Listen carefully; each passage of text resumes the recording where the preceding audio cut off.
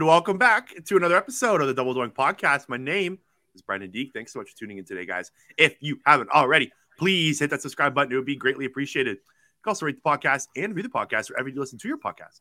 It would also be greatly appreciated. Really cool episode coming for you today. I'm happy to be joined with my friend, JD Bunkis of Sportsnet. JD, what's going on?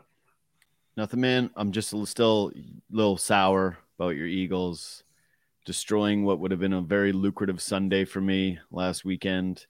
I thought the Titans were going to hang tight. All the Eagles. This is why you can't trust Eagles fans, because even though you guys won, even though you guys you can't change a leopard spot situation, you're still pessimists. Every Eagles fan, and I actually happen to know quite a few, this is a really bad matchup for us. Yeah. Just don't have Jordan Davis. Like they're gonna be able to run the ball. I don't know how the offense is gonna look against these guys.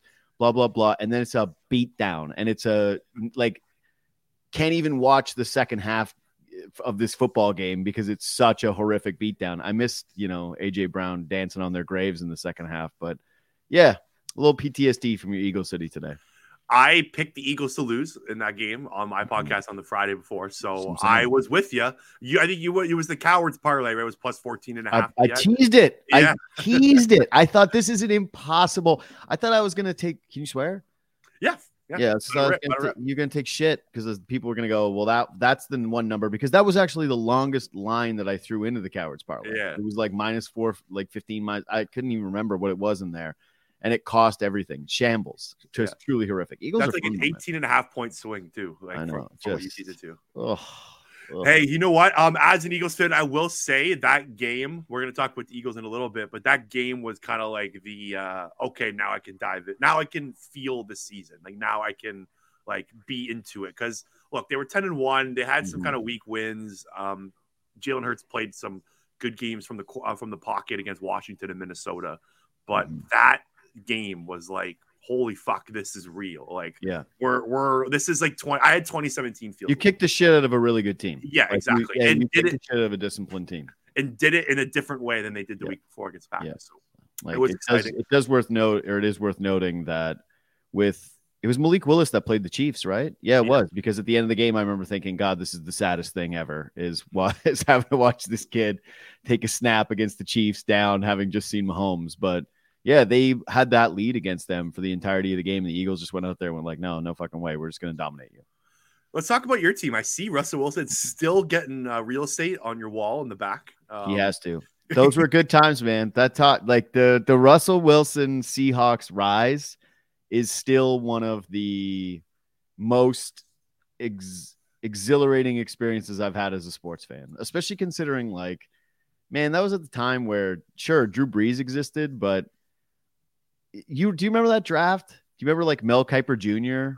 telling John Gruden that there was no way in hell that Russell Wilson was going to be good? And then he was. And truly, part of the reason why I'm enjoying this season and watching Russ fail so greatly is Seahawks fans really took his back in a way that is just it's only unique to a quarterback situation, right? Like you see it now a little bit with Kyler. If you ever pay attention to what's going on with Arizona Cardinals Twitter, and because you saw the Patrick Peterson stuff, right? Where they went back and forth. And I thought, man, Kyler sucks. Like from the outside, you look at him and you go, dude, I would hate rooting for this guy. And you see the fanatics that went, yeah, Kyler, fire back, do your thing. Yeah, tell him what's up, man. Patrick Peterson is a clown for doing this. And I went, Patrick Peterson's been a stud in the NFL for over a decade now. And you're going to side with the Kyler camp, but that's what it is. You get so wrapped up in a quarterback that provides you hope that it's like a Stockholm syndrome thing. And Russ was way better than Kyler. I don't want to even almost compare the two, because Russ was actually a good Pro Bowl MVP-ish caliber quarterback for a while, but the rest of the league loved taking shots at him whenever they could. And so all his corniness, all the lame stuff, all the lack of let Russ cook, all those different things, you as a Seahawk fan had to line up and go, no, we side with Russ and we defend Russ. And so now having him go a little bit diva, the Sierra thing, leaving, doing the Broncos country, let's ride. Everyone thinking that Seattle blew that decision, that this is why you can't choose a coach over a player, that this is Brady Belichick 2.0. seeing it turn into what it is, I have no, like, there's no part of me that's torn between having love for what Russell Wilson did as a Seahawk, but also loving seeing his demise and feeling like that is totally okay being a sports fan. For sure. I actually remember the draft because Eagles wanted him, and the Eagles were going to draft him. I remember that. Up. Yeah. One of them, 2 spots and snagged them. Eagles. I think you and I talked about maybe the Eagles being in on a trade for him and giving up like 3 of their 3 first-round picks to get him, and I thought that was a good idea for the Eagles. So yeah. I would have been down with the Russell Wilson trade this offseason. Howie Roseman, the GM of the Eagles, is like infatuated with him, always has. Yeah. I actually think the reason they took Jalen Hurts in the draft in 2020 was because Howie Roseman didn't want that guy to pass up again. Like he was still pissed off about losing out on Russell Wilson. That he saw Jalen Hurts. He saw a little bit of Jalen Hurts in Russell Wilson, or sorry, the other way around, a little bit of Russell Wilson and Jalen Hurts. And just the Masai Ujiri taking Bruno Caboclo after missing out on Giannis thing. Exactly. Yeah, kind of the same thing. I wanted to ask you first question. What was, because I don't know if I caught kind of your initial reaction to the Russell Wilson trade, but let's rewind to, I guess, I don't remember when it was last April or May when it went down. What was going through the mind of JD Bunkis? Like, how did you heartbroken. react to it? I was heartbroken, honestly. Like, you know this, man. Having a Pro Bowl caliber quarterback over years, that becomes just a relationship for you as a sports fan. That's better than anything else. Like, you can have an awesome center on a hockey team and you grow attached to them, a defenseman. They, play 20 minutes a night. They play a third of the game. Mm-hmm. The quarterback is the most important position in sports. Yep. And so your identity gets knotted up with who that quarterback is. Your belief is in who that quarterback is. And there were a lot of signs of Pete Carroll and John Schneider slipping before Russ left town. It was bad drafts. Look where Seattle even is right now. It was bad trades. They made that Jamal Adams trade where they gave up 2 first-round picks for Jamal Adams. And if you go back and look at their draft history for like 2016 to 2019, 2020, it's horrific. DK Metcalf is like probably the only guy you can take. DK fell into their laps, but dude, it's even worse than that. It's basically 2012 on when they had the Earl Thomas draft. And then they had one draft where they just knocked it out of the park, which might be this year too. Oh, the Seahawks draft this year is awesome. This year's draft might be legit. But from that point forward, they had the thing that everybody hates, which is when a management group thinks that they're the smartest in the room. Then they had ownership loss with Paul Allen's death and his sister taking over the franchise, and she's not exactly well received. Let's put it. She's been a controversial figure, actually. Like surprising, like. If she was a guy, it would probably be much more controversial in terms of some of the stuff that has surrounded her tenure as the Seahawks owner. Mm-hmm. You worried that Pete Carroll had too much power within the organization, and it was clear that the team needed to take a step back or trust in Russell Wilson. Like, when is it we just saw it, like with the Brady thing where, as great a coach as Bill Belichick is, having a supreme talented quarterback is how you win in the league. Mm-hmm. And usually I used to think like there is no price too high for an elite level quarterback, right? That's why I even thought at the time, I didn't think the deal was unfair for Seattle. I did think that it was actually a little underwhelming at the time. I remember thinking we didn't get Surtain in this trade. Like I wanted one sure thing and I wasn't sure what that Broncos pick was going to be. There was potential it was a good one. So no, I didn't feel great about it. Honestly, like at the time I did not feel great about it. The biggest upside was, okay, they're not going to be able to win now because the rest of the roster is so shit that maybe it'll turn into picking first overall the next year. I never foresaw a situation where the Broncos were going to be awful.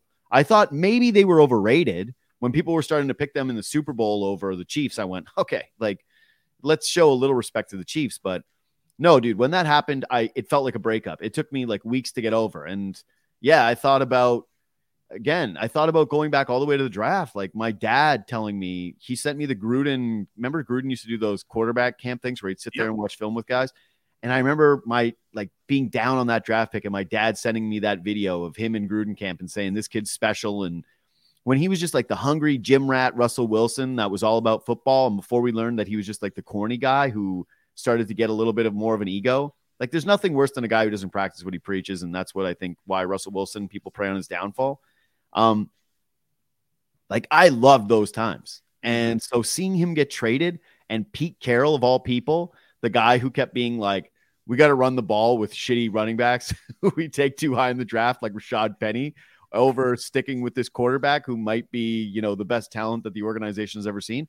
I was heartbroken. And now it just feels like, yeah, you broke up with somebody, you thought they were the one, and all of a sudden, like right away, you rebounded and found out when you got single that, oh, actually, I'm pretty hot and I got like a lot of options out here. It's an amazing feeling. Honestly, I can't believe how good it is. Especially, you got to take it into context too. I'll wrap up. This is a long rant, but the Bobby Wagner thing happened at like the same time. Yeah, it was a tough week for Seahawks fans, right? Bobby Wagner, like maybe my favorite defensive player of all time. It's between him and Cam Chancellor. Like, he leaves the organization on horrific terms, basically says fuck you to the organization, and then walks across the street to the Rams, in part because he wanted to compete against Seattle and stick it to them. And you could even see how like the animus between them this past weekend. So it was just devastating times, man. I cannot believe this rebound. I thought I was in for years and years and years of pain. I think I don't know if I'm wrong on this, but he found out on Twitter, didn't he, Bobby Wagner? Yeah, man, it was bad. It was like a weird thing where he represented himself, right? And so by representing yourself, they couldn't be as forthcoming with him about when they were going to release him. And then, it was a shit show. And Seattle was full of bad PR at the time, so everybody wanted to side with the player. And as they should. Bobby Wagner wasn't just a good football player in Seattle. He was genuinely like a Walter Payton Man of the Year type guy. And so, it was bad, man. It was just bad. It was like this franchise has been cursed ever since Malcolm Butler picked that ball in the end zone. And life of a Seahawks fan is going to be misery. And I still remember when that happened, someone tweeted the GIF from that British show Peep Show, where it's the guy in the Nazi regalia going, "Are we the baddies?" Yeah, like, "Are we the baddies?" And I went, this is how we feel. We're the baddies. We're the baddies. So, in my opinion, sorry, this might break your heart. I think Russell Wilson is the most insufferable human being in sports. Oh, I agree. I absolutely can't stand him right now. I'm so like baffled at how bad the situation has turned. Like, no one could have thought it's this bad. Like, even if you thought Russell Wilson was going to decline, you probably would have thought it would have been like on like a little bit of a trajectory. It's like he's falling off a cliff right now. This is my first year covering the NFL full time as a job, and the amount of like stupid Russell Wilson quote articles I've had to write this year, like regarding like the high knees on the airplane, saying he has Wolverine blood. Like, it's insane. And I want to go down like to see like what you guys got out of the Seahawks. Like, have you taken a look at Russell Wilson's contract and how it's kind of designated? Like, no, dude, they're screwed. It's not even kicked in yet. Yeah, the contract is such it starts next year. What is it? $238 million? Yeah, $238 million. If the Seahawks were to, or if the Broncos were to cut him this year, they would owe him over $107 million. Imagine being the new owners of that team that showed up after this, and you went, all right, like, we got Russell Wilson. That's probably fine. He's good, right? He's great. And you're thinking, oh, Sierra's going to be around. That's a nice, cool perk. We're going to have an awesome quarterback, and this has finally been figured out after all the Brock Osweiler shit and whatever else they have had there. Kyle Orton. Like, it hasn't exactly been fun, sexy times for Broncos fans. Like, they had Peyton Manning and then his shoulder fell off immediately afterwards.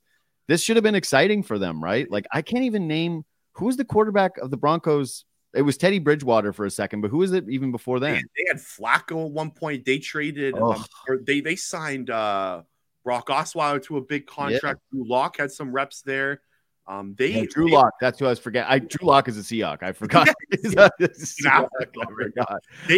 I wanted Drew Lock. I thought, hey, they at least have to play Drew Lock. When Geno was getting all the reps in preseason, I went, what the fuck are they doing? Like, we know who Geno Smith is. Anyways, all of this is to say, Brennan, that I'm a dipshit. Like, I don't know anything about anything. I will say this. I did see a little bit of Russell Wilson decline. And I have Ben Solak on my show a lot, and he and I talked about this. He was one of the first guys that alerted everybody to, hey, Russ can't throw in the middle of the field, and this is a problem. And Seahawks fans were always a little bit frustrated. Again, when it gets back to defending Russ, when he started to bitch about the offensive line, and when he went on national television and started to like make threats, essentially, that's when Seahawks fans were starting to turn and went, what the fuck? Like, you're all of a sudden becoming a diva. You can't be the guy who's all win forever and it's all about the team and it's all about buy-in and then be on national television making a public stunt to get better offensive linemen. And then he gets some help there, right? And he still holds on to the fucking ball longer than any quarterback in the NFL. And what I always knew was going to happen with Russ, or what was always the question is, what happens when he loses a step and he can't scramble the way that he does? Because he holds on to the football a lot. Like, he loved to do this move where he'd run outside the pocket and do his little like spin. And I thought, what happens when he's not quick doing that spin? I'm never going to claim that I thought he was going to drop off a cliff this way. I think that there is more involved in the Denver situation with him, like their complete lack of a running game. Yeah.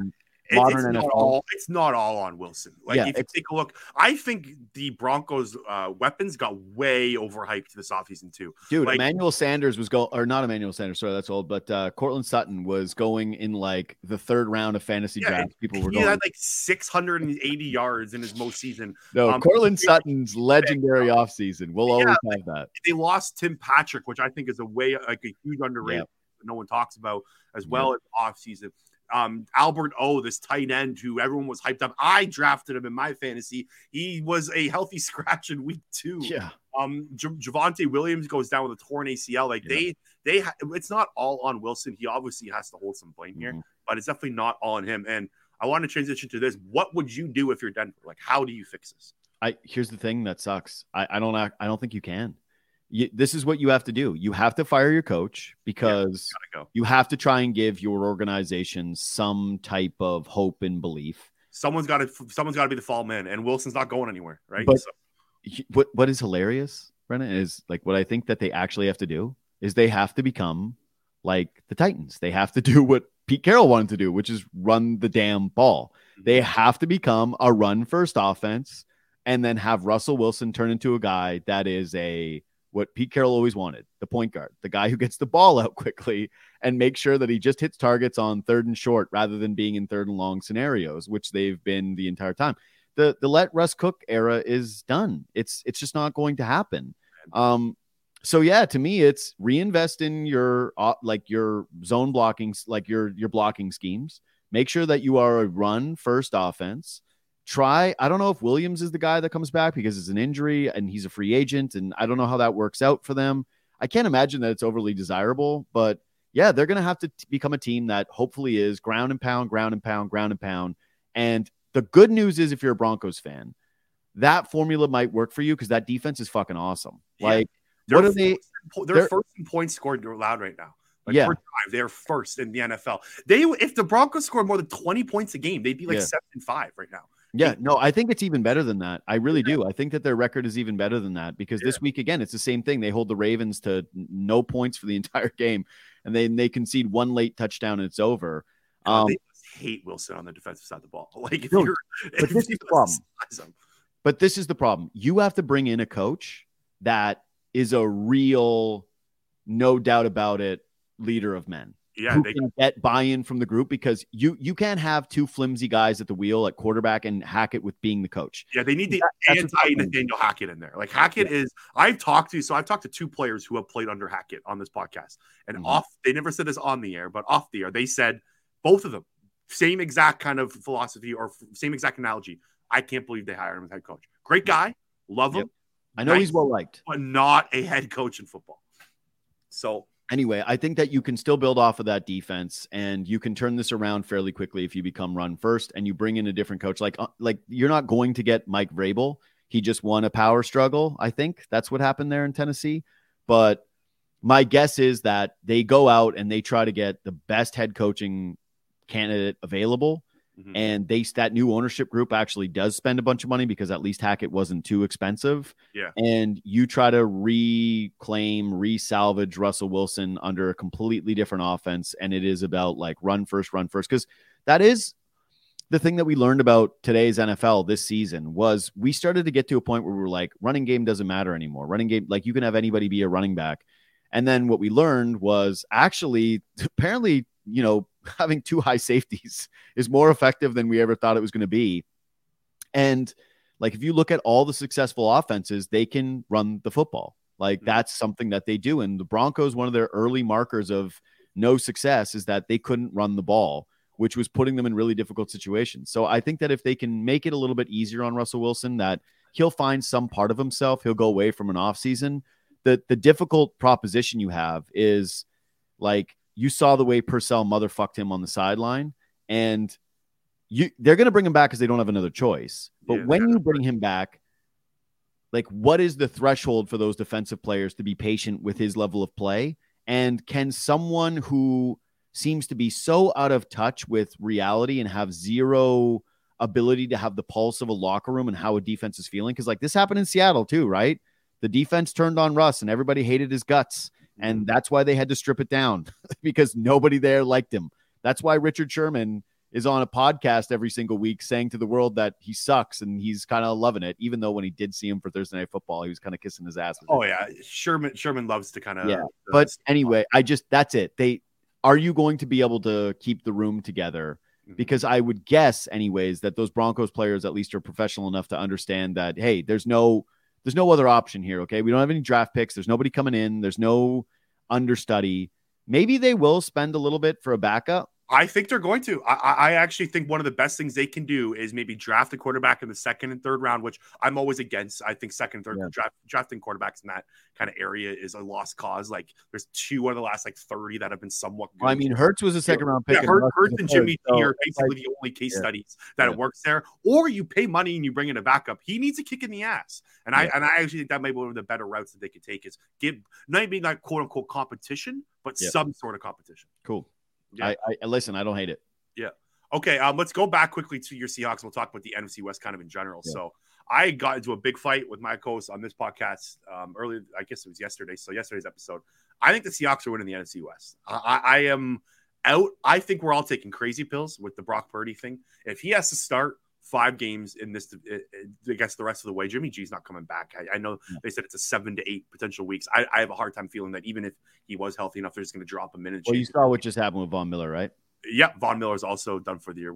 I just from the standpoint of like they were optimistic about the Von injury, and sometimes when like they said it's not a Liz Frank injury, which means he doesn't need surgery.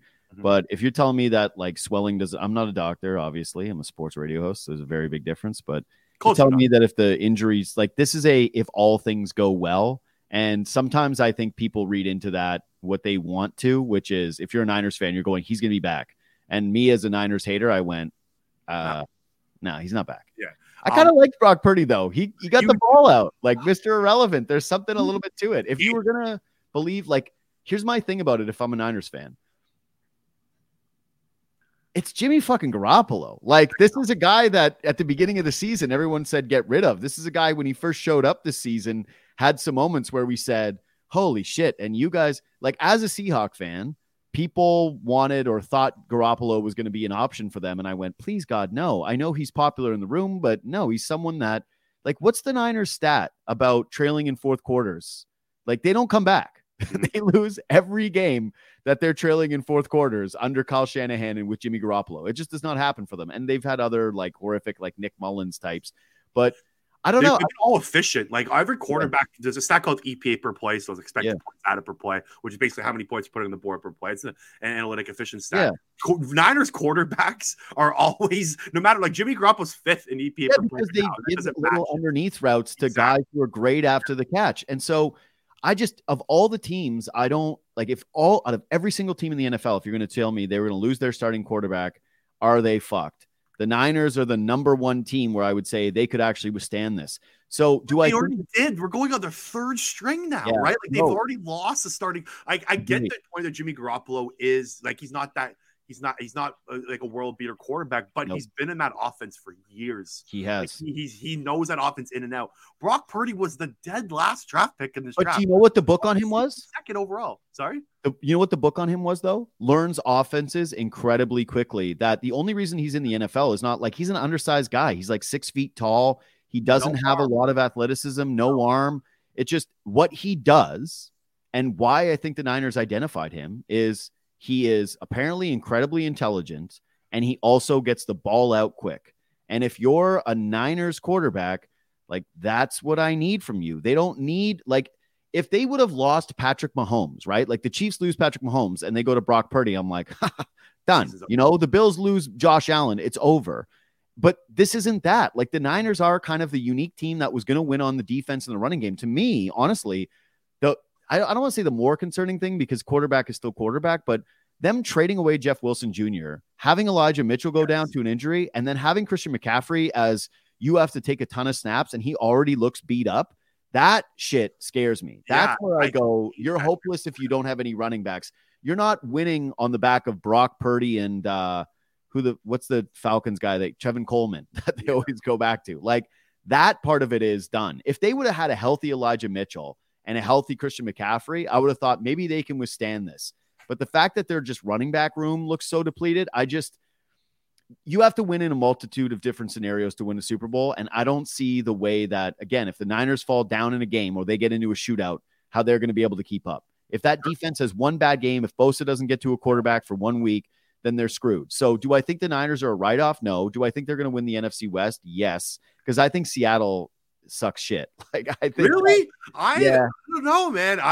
Their defense can't get stops. Like they can't. Like they almost lost to the Rams with Wolford. They lost to the lifeless. The Raiders literally turned their season around with a win against Seattle. They went, maybe we're not so bad after Carr started the game with 2 picks. Like Josh Jacobs walked them off with an 80-yard run in overtime. I just don't think Seattle's quite there yet. Their schedule is a little soft, but to see them leapfrog the Niners, it's going to happen, man. I'm telling you. Take a look at the schedule. Okay, so let me throw the scenario your way. So the 49ers play the Bucks this week. I have very, very hard time believing that Brock Purdy is going to beat Tom Brady this weekend. I'm not big on the Bucks. Yep. I don't think the Bucks are a Super Bowl contender. They looked awful on Monday night. If it wasn't for Brady Magic and Dennis Allen basically pissing the game away, they don't win that football game. Then the Seahawks forgetting the rules. Yeah, exactly. Seahawks and 49ers play Thursday night, baby. Yeah. I think they leapfrogger for the division that game.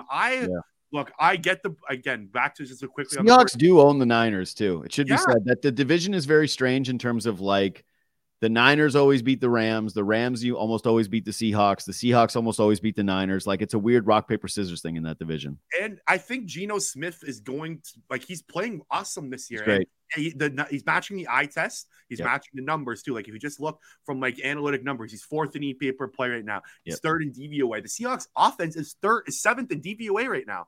They are an efficient team. I think that kind of style is going to translate over the next 5 games. They don't make mistakes. They don't do stupid shit. I know they got smoked by the Raiders. The defense still has some issues, but I just on paper and pound to pound right now, I would take Geno Smith led Seahawks over the Brock Purdy led 49ers. And I like the offense. I like the offense. They really, really, really can't get stops. And it's getting to the point now where they can't protect a lead because they have 0 guys who can get to the passer. Their pass rush is completely non-existent to the point where it's weird because if that Broncos pick ends up falling number 2, which it is possible that ends up happening. To me, if you poll most Seahawks fans, hey, what would you like? They'd want an edge rusher at the top of the draft rather than going with a quarterback, which is wild because at the beginning of the season, it was the whole hope of Seattle being bad was, hey, at least they'll get a quarterback. And now it seems like Geno will probably get re-upped. It's going to change when he's on a contract, but he probably gets franchise tag for 1 more. Yeah, I don't mind that. I don't mind the Kirk Cousins dealing with him. I would even do a 3. I was looking at some contracts kind of before the show, just some quarterback who are kind of in that $30 to $35 million range. Mm-hmm. I would do kind of a maybe structured as a 3-year deal, can give him get an opt out at 2 years, right? Yeah, I would do that.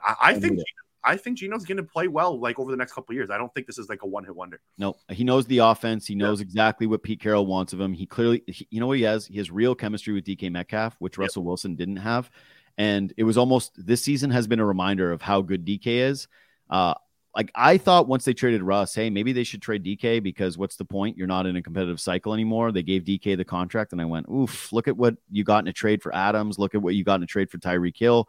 Look at what A.J. Brown got. If you even just compare, actually, the A.J. Brown one was such a steal, especially in hindsight. Oh, my God, it's just. It got the GM, they got the GM fired potentially yesterday. I looked at it the other day. I was like, wait, they didn't get the package like the other guys got. They didn't get the grade out of what Tyreek Hill got, what Devontae Adams got. They got Treylon Burks and then another pick, which they, I think, traded back with. Yeah. Treylon Burks is the guy that I loved going into the draft process. Sure. I thought he could be a star, but his ceiling is AJ Brown. That's what he could potentially be. That's what you're banking on. And you had AJ Brown in the building. Like, it never made any sense. Here's the thing. I don't think that you can write off the Seahawks catching the Niners given their quarterback situation. Like, teams are now going to game plan for Brock Purdy. I think that the only reason the Rams grabbed Baker Mayfield is because they didn't want him to fall the Niners, and they didn't want to have like their crosstown rival have a better shot at a Super Bowl right after they won theirs. First, but the 49ers didn't even put in a claim. Like, the Rams were the only team in the league that put in a claim for Baker Mayfield. That's interesting. Yeah. So no, I get but maybe they just thought we're so far down that if he doesn't get claimed, like, we won't get it anyways. So let's just try and approach him. And like, if you think about it, that might be some smart mind games by John Lynch and co. going, hey, Brock, we didn't even put in a claim for him. You're the guy. And I don't know. But then had he made it through, they are just immediately at his place going, hey, Baker. I don't believe in Baker Mayfield. I think it's really strange that people are talking about the potential of him playing tomorrow night or today when this is getting released. Like, okay, what that, you know what that tells me if they play Baker on Thursday, that they think Matt Stafford is going to retire. And so they might as well just take as long of a look at Baker Mayfield as possible and just like throw him right in the fire, because maybe he ends up being, or like potentially an option for them next year.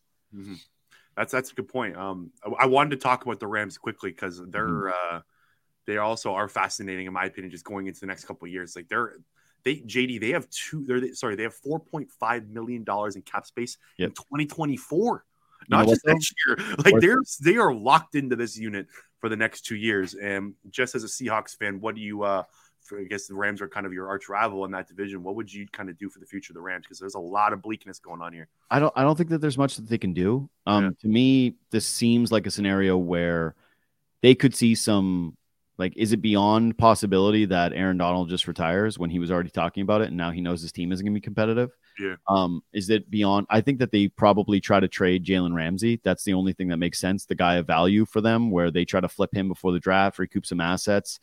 If Stafford is healthy enough to return, they should absolutely entertain the possibility of trading him. But I don't think that's going to happen because, to me, Stafford and McVay are kind of married at the hip. McVay, to me, would have to retire for Stafford to welcome the possibility of going somewhere else. Plus, the Stafford concussions are enough where you wonder what it's going to be like. He got his ring. He can walk away. This isn't like he'll always have that throw to Cooper Kupp, right? The Super Bowl, that's kind of his defining moment. And it's like spinal cord now. Like, it's not good, man. It's not good. I don't think you can trade Cooper Kupp because, to me, he's just an identity player that you want to keep for an organization.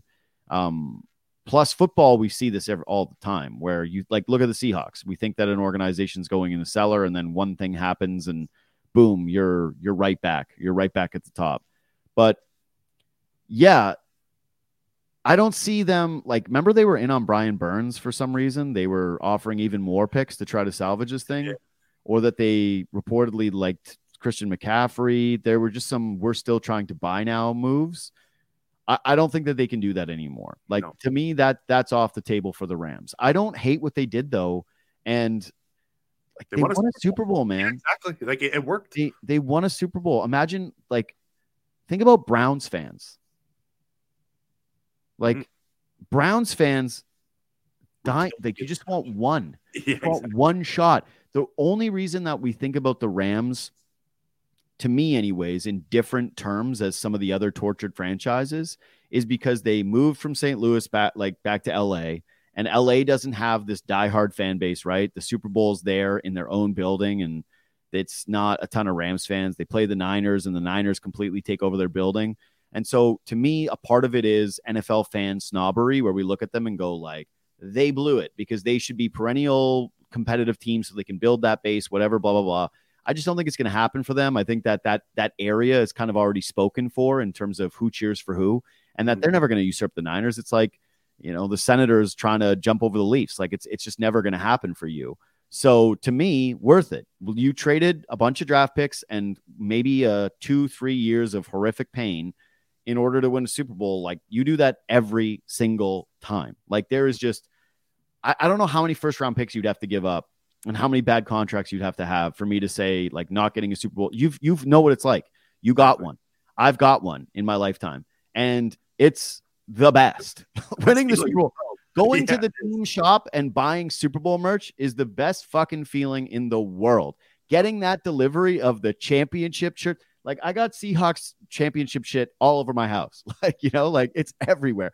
I will never, ever, ever think about that. The only thing that sucks with them is, you're right there on a, goal line. And so I always think about the loss more than the win. That one kind of got robbed of me, especially it was a blowout. But either way, you do whatever it takes to win one. In terms of what they can do, it's like the Broncos thing. You don't have a choice. Like, you don't have a choice. You're tied into what you have. Maybe McVay leaves, but if McVay leaves, then yeah, I think that's kind of a gutless move by him. You could leave after the Super Bowl and go to media and say that you're walking away on top. I think it's a little bit worse if your whole team is tied into you and you're the coach, and then when things go poorly, you just say, like, bye. That reeks of me of was it? No, Bobby Petrino did that too, but was it Nick Saban? Who wrote the thing in the Dolphins locker room that was like, goodbye? That was Saban, where he was like, I'm not leaving. And then the players showed up and it was like, I'm fucking gone. Took off that's a little bit of that to me. Yeah. Okay, before we get out of here, I do want to kind of touch on some Toronto sports since I got you here. Toronto sports expert JD Bunkis. I think Toronto sports is pretty fun right now, especially the Leafs. Like, I've had a blast watching the Leafs over the last couple of weeks. They've been this has been the most entertaining Leafs team I've watched in the last three, basically since the Matthews era, in my opinion. Marner has been a pleasure to watch, man. He's been awesome. Kind of just give me your take on where you think this team is, what the future looks like a little bit. Can the goaltending keep up? Kind of just summarize the last few weeks in Leafland. So to me, they got like their bad breaks turned into something fortuitous, which is something that you see all the time in pro sports, right? An injury or a controversy ends up forcing you to show who you are. And to me, that was the Leafs at the beginning of the season. They lost both their goaltenders to injury. Their coach was under fire. They played like shit to start the year. They lost to a bunch of bad teams. The house was on fire, and the players and the coach put the fire out by changing some of the way that they play. They bought in as a team, and they're playing exceptional defensive hockey as a group. They're one of the best defensive teams in the NHL, despite losing 3 of their top 4 defensemen. It's a pretty incredible thing to watch. I was going through their lineup yesterday, and I was like, where the fuck did we even get some of these guys? Yeah. Like, it's incredible how they're just continuing to roll. They're playing guys who came off the scrap heap from Arizona. They're playing AHL career guys. Like, it's, like 2 of their younger players are emerging in Liljegren and Sandin with some more playing time. Their bottom 6 still doesn't look great, but the beauty of it is this team is playing this well right now. They have gone through some trials and tribulations as a group, and they did it throughout the season. And, they always say with training against choking, which the Leafs have been, right? They've lost to some good teams, but they've also choked. They've had all these elimination games. They haven't been able to take care of them. But the way that they say that you train for those scenarios is by trying to make it as close to that situation as possible. That if you don't have any pressure, that's the worst thing that you can do. And they already had pressure this season. They're playing a style that's more conducive to winning long-term. They have a goaltender who, when healthy, looks like a guy who doesn't let in bad goals, which is really what you need in the playoffs. They've got stars who can convert and who are playing at, their very best, like the Mitch Marners of the world. Tavares looks excellent. Nylander might lead the team in scoring this year. He might score 40 goals. He looks awesome. Matthews hasn't even been his normal self. And he's still, playing very, very well. But if he clicks back into gear, they're going to look great. And then they have flexibility in the trade market with the cap space they have through the Muzzin injury, where they might be able to make a super aggressive move and add another top tier player. Patrick Kane, maybe? To be honest, I don't know if that one will end up happening, but I've been like kind of pounding the table for them to go out and get John Taves, another Blackhawks guy, where, maybe the Blackhawks eat a ton of his salary or a bunch of his salary going into a final year. You slot him in as your third line center, and all of a sudden you're Matthews, Tavares, Taves down the middle in the playoffs. That sounds pretty damn good. Yeah, baby. So everybody makes fun of Leaf fans. Everybody says plan the parade. That joke is so fucking played out. It's the most pathetic thing ever. But I don't no one here, no actual Leaf fan believes that they're going to win. They always have that underlying shit's going to fall apart feeling of a tortured fan base that has not gone away. But in my lifetime as a fan, at least in the salary cap era, this is the most confident I felt outside of the bullshit bubble year where they played in the North Division and all you saw them do was beat the shit out of like really bad checked out teams in front of no fans. And guess what? They showed up to the postseason and they choked. Why? Because they had no stakes all year long. That's what I'm talking about. They played like freewheeling hockey. They played a style that was not conducive to winning. And then they had a little bit of adversity that punched them in the face, and then they choked. And like one guy turned a puck over, and Alex Galchenyuk, and they choked. And so now I just genuinely believe that they've been through the fires enough that they've got a goalie. They've got that flexibility I talked about. They've got some good leadership. Their young players are kind of taking a step forward. They've got a good coach. There's no reason to believe they can't win, other than this stupid playoff format is probably going to line them up with Tampa Bay in the first round, or maybe it's Boston if they slip off. And you're looking at it and going, unreal that like this is your pathway forward, is a first round with one of the, like, there's like 6 good teams in the NHL, and the Leafs are almost guaranteed to face one of them in the first round. So that's annoying. But outside of that, this is the best I think that they've ever looked. This is the most optimistic I feel about their chances. And yeah, people can dunk on that all they want, but it's like, I think that part of the reason people like to dunk on it too is that if they're paying any attention to Leafs right now, they can see it and they're shitting their pants because they know what the world would look like if the Toronto Maple Leafs ever got this thing done. I 100% agree with everything you just said. Like, I am 100% on board again. I told myself after they choked against the Habs, like, I'm going to wait till the playoffs before getting excited. Yeah. Everybody was done. Games in last year, I did. And now it's, what, 20, just over 20 games in now, or whatever it is. And I'm back on the bandwagon again. It's that's being a sports fan, man. That's why, like if you don't like it, leave, fine. But it's kind of like when people are like, I'm leaving Twitter. You go, okay, no one cares. And like I'll admit, like I missed a couple games at the beginning because I was still pissed off with the Lightning, right? And then with the that's normal. And then the fire Keefe shit was going on. I'm pretty sure you probably had discussions on your show about Cannon Keefe. I had him fired. Yeah, I fired him. In my hypothetical world, again, where the Seahawks are building around Russell Wilson and Sheldon Keefe is fired from the Leafs. So, yeah, I'm not a manager. I'm a sports talk host. No, I also was kind of on the fire Keefe bandwagon. And then like, man, the last whatever, like 3 weeks has been awesome. Like they've been really a pleasure to watch. They play cool hockey, right? Like they don't let a ton of goals in. Like I think, what are they, second in save percentage right now or something like that? They've got to be very, very high. I do know that both of their goaltenders, like yesterday, according to moneypuck.com, it was one of the most impressive shutouts of the season. Yeah, I saw that 5.9 expected goals allowed, and he didn't let a goal, and it was the most kind of like you said, the best shutout, and since they've been counting that stat. So that was pretty cool. Quickly, one more before we go. Toronto Blue Jays, JD, hit me. What are we doing here? Well, hopefully things change from the time this is recorded to when it comes out. Yeah. Let's do a quick phone check just to be sure. I think it's time. I think this Dave Ross Atkins and Shapiro have been hit the snooze button a little too long. I just looked and there's nothing. No, this is kind of terrifying, man. Is when you're not a market setter in free agency, nobody wins in free agency. Right? We always celebrate the free agent winners and, they get 25 articles. It's like winning the draft on the draft day, right? It's kind of like, okay, yeah, the team with the most picks gets the A+, and the team that picked, 17th and took a little bit of a stretch player gets the F. Right.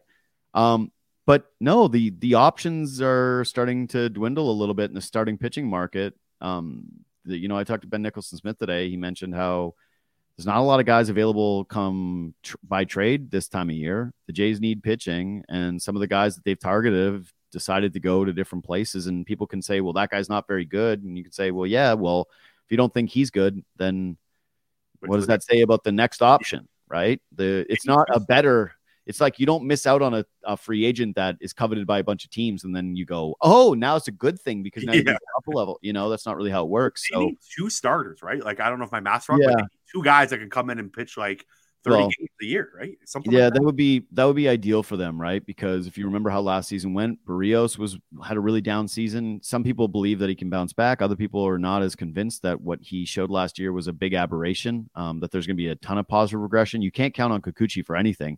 And one of the issues they have is that there's not a lot of arms internally that are ready to step in and be starters. They've got this one kid, Ricky Tiedemann, that they believe can be a guy someday, but there's not like 4 or 5 AAA arms or AA arms that they're waiting on to just make an impact for them as starters next year. They really need to hit in the free agent market. So it's starting to feel a little bit sweaty, given that, they're in a competitive window, and this is where you make your bones as free agents. This is where you make your bones as ownership. in baseball where you need to be able to make sure that you open up the purse strings so that you can try to capitalize. And right now, there is at least some reason for concern. So they've made moves later in free agency a lot. It was pointed out to me that Hyun-Jin Ryu was one of the last guys signed for them. Springer happened a little later than we thought it was going to. Semien, that happened late. Chapman's move happened late. Like, these guys have done good jobs pivoting, but the pitching one it's hard to squint and see how this is going to improve drastically from a year ago. And when they made the trade when they traded Teoscar Hernandez away, I didn't mind the trade, but the big part of the trade for me was the corresponding move after the fact. Right. Like, what do you do? So yeah, getting rid of him is fine. You don't have to pay him, but you need to fill that slot. You need to fill that money that you were going to spend on Teoscar in other places. And it's not happening. Maybe they will, but apparently they might not be the favorites on Nimmo anymore. We'll see how that thing shakes out. But yeah, if they snag Nimmo, people will be feeling fine about the outfield. I think that there's enough outfield options, especially like via through trade or whatever, that they can cobble together a decent group. The thing that scares me right now is the pitching. Both the bullpen and the starting pitching is where are they going to get that? Because that's not in abundance right now. JD Bunkis, my man, thanks so much for talking. Appreciate you. Before we go, why don't you plug in anywhere listeners can follow your social media, can listen to you, see you, hear you. Plug it all in. Yeah, you can follow me at JD Bunkis, Twitter, Instagram. Post to both of those places. Obviously, what's your gambling affiliation? So I'm working on The Score. We'll be sponsoring the show pretty soon. Okay, yeah, because I was going to say I unfortunately had to let Coolbeck go when I took the job at The Score. No, it's okay. Yeah, no, I wasn't really sure what the deal was there because I was going to say find my Coolbet picks like on my thing. I wasn't sure if there was like symmetry with it, but I host the JD Bunkis podcast, which also runs on the Sportsnet 5 Night of the Fan, Canada's #1 radio station, 9 to 11 every day, but catch it on the pod streams. And then, I do instant reaction podcast called Leafs Talk, which goes up on YouTube after every single Leafs game. Live, me and Justin Bourne and Sam McKee, the three of us take turns breaking down every single Leaf game. So, tons of stuff going on. Thanks so much, man. Let's do this soon. And, go Absolutely. Seahawks, go Birds, baby. I'm kind of pulling for the Eagles this year. Like, I like Jalen Hurts. I like the offense. I like I like the team. I like the team. They've won me a lot of money except for last week. Fired up, man. Thanks so much again. Appreciate it. See you, bro.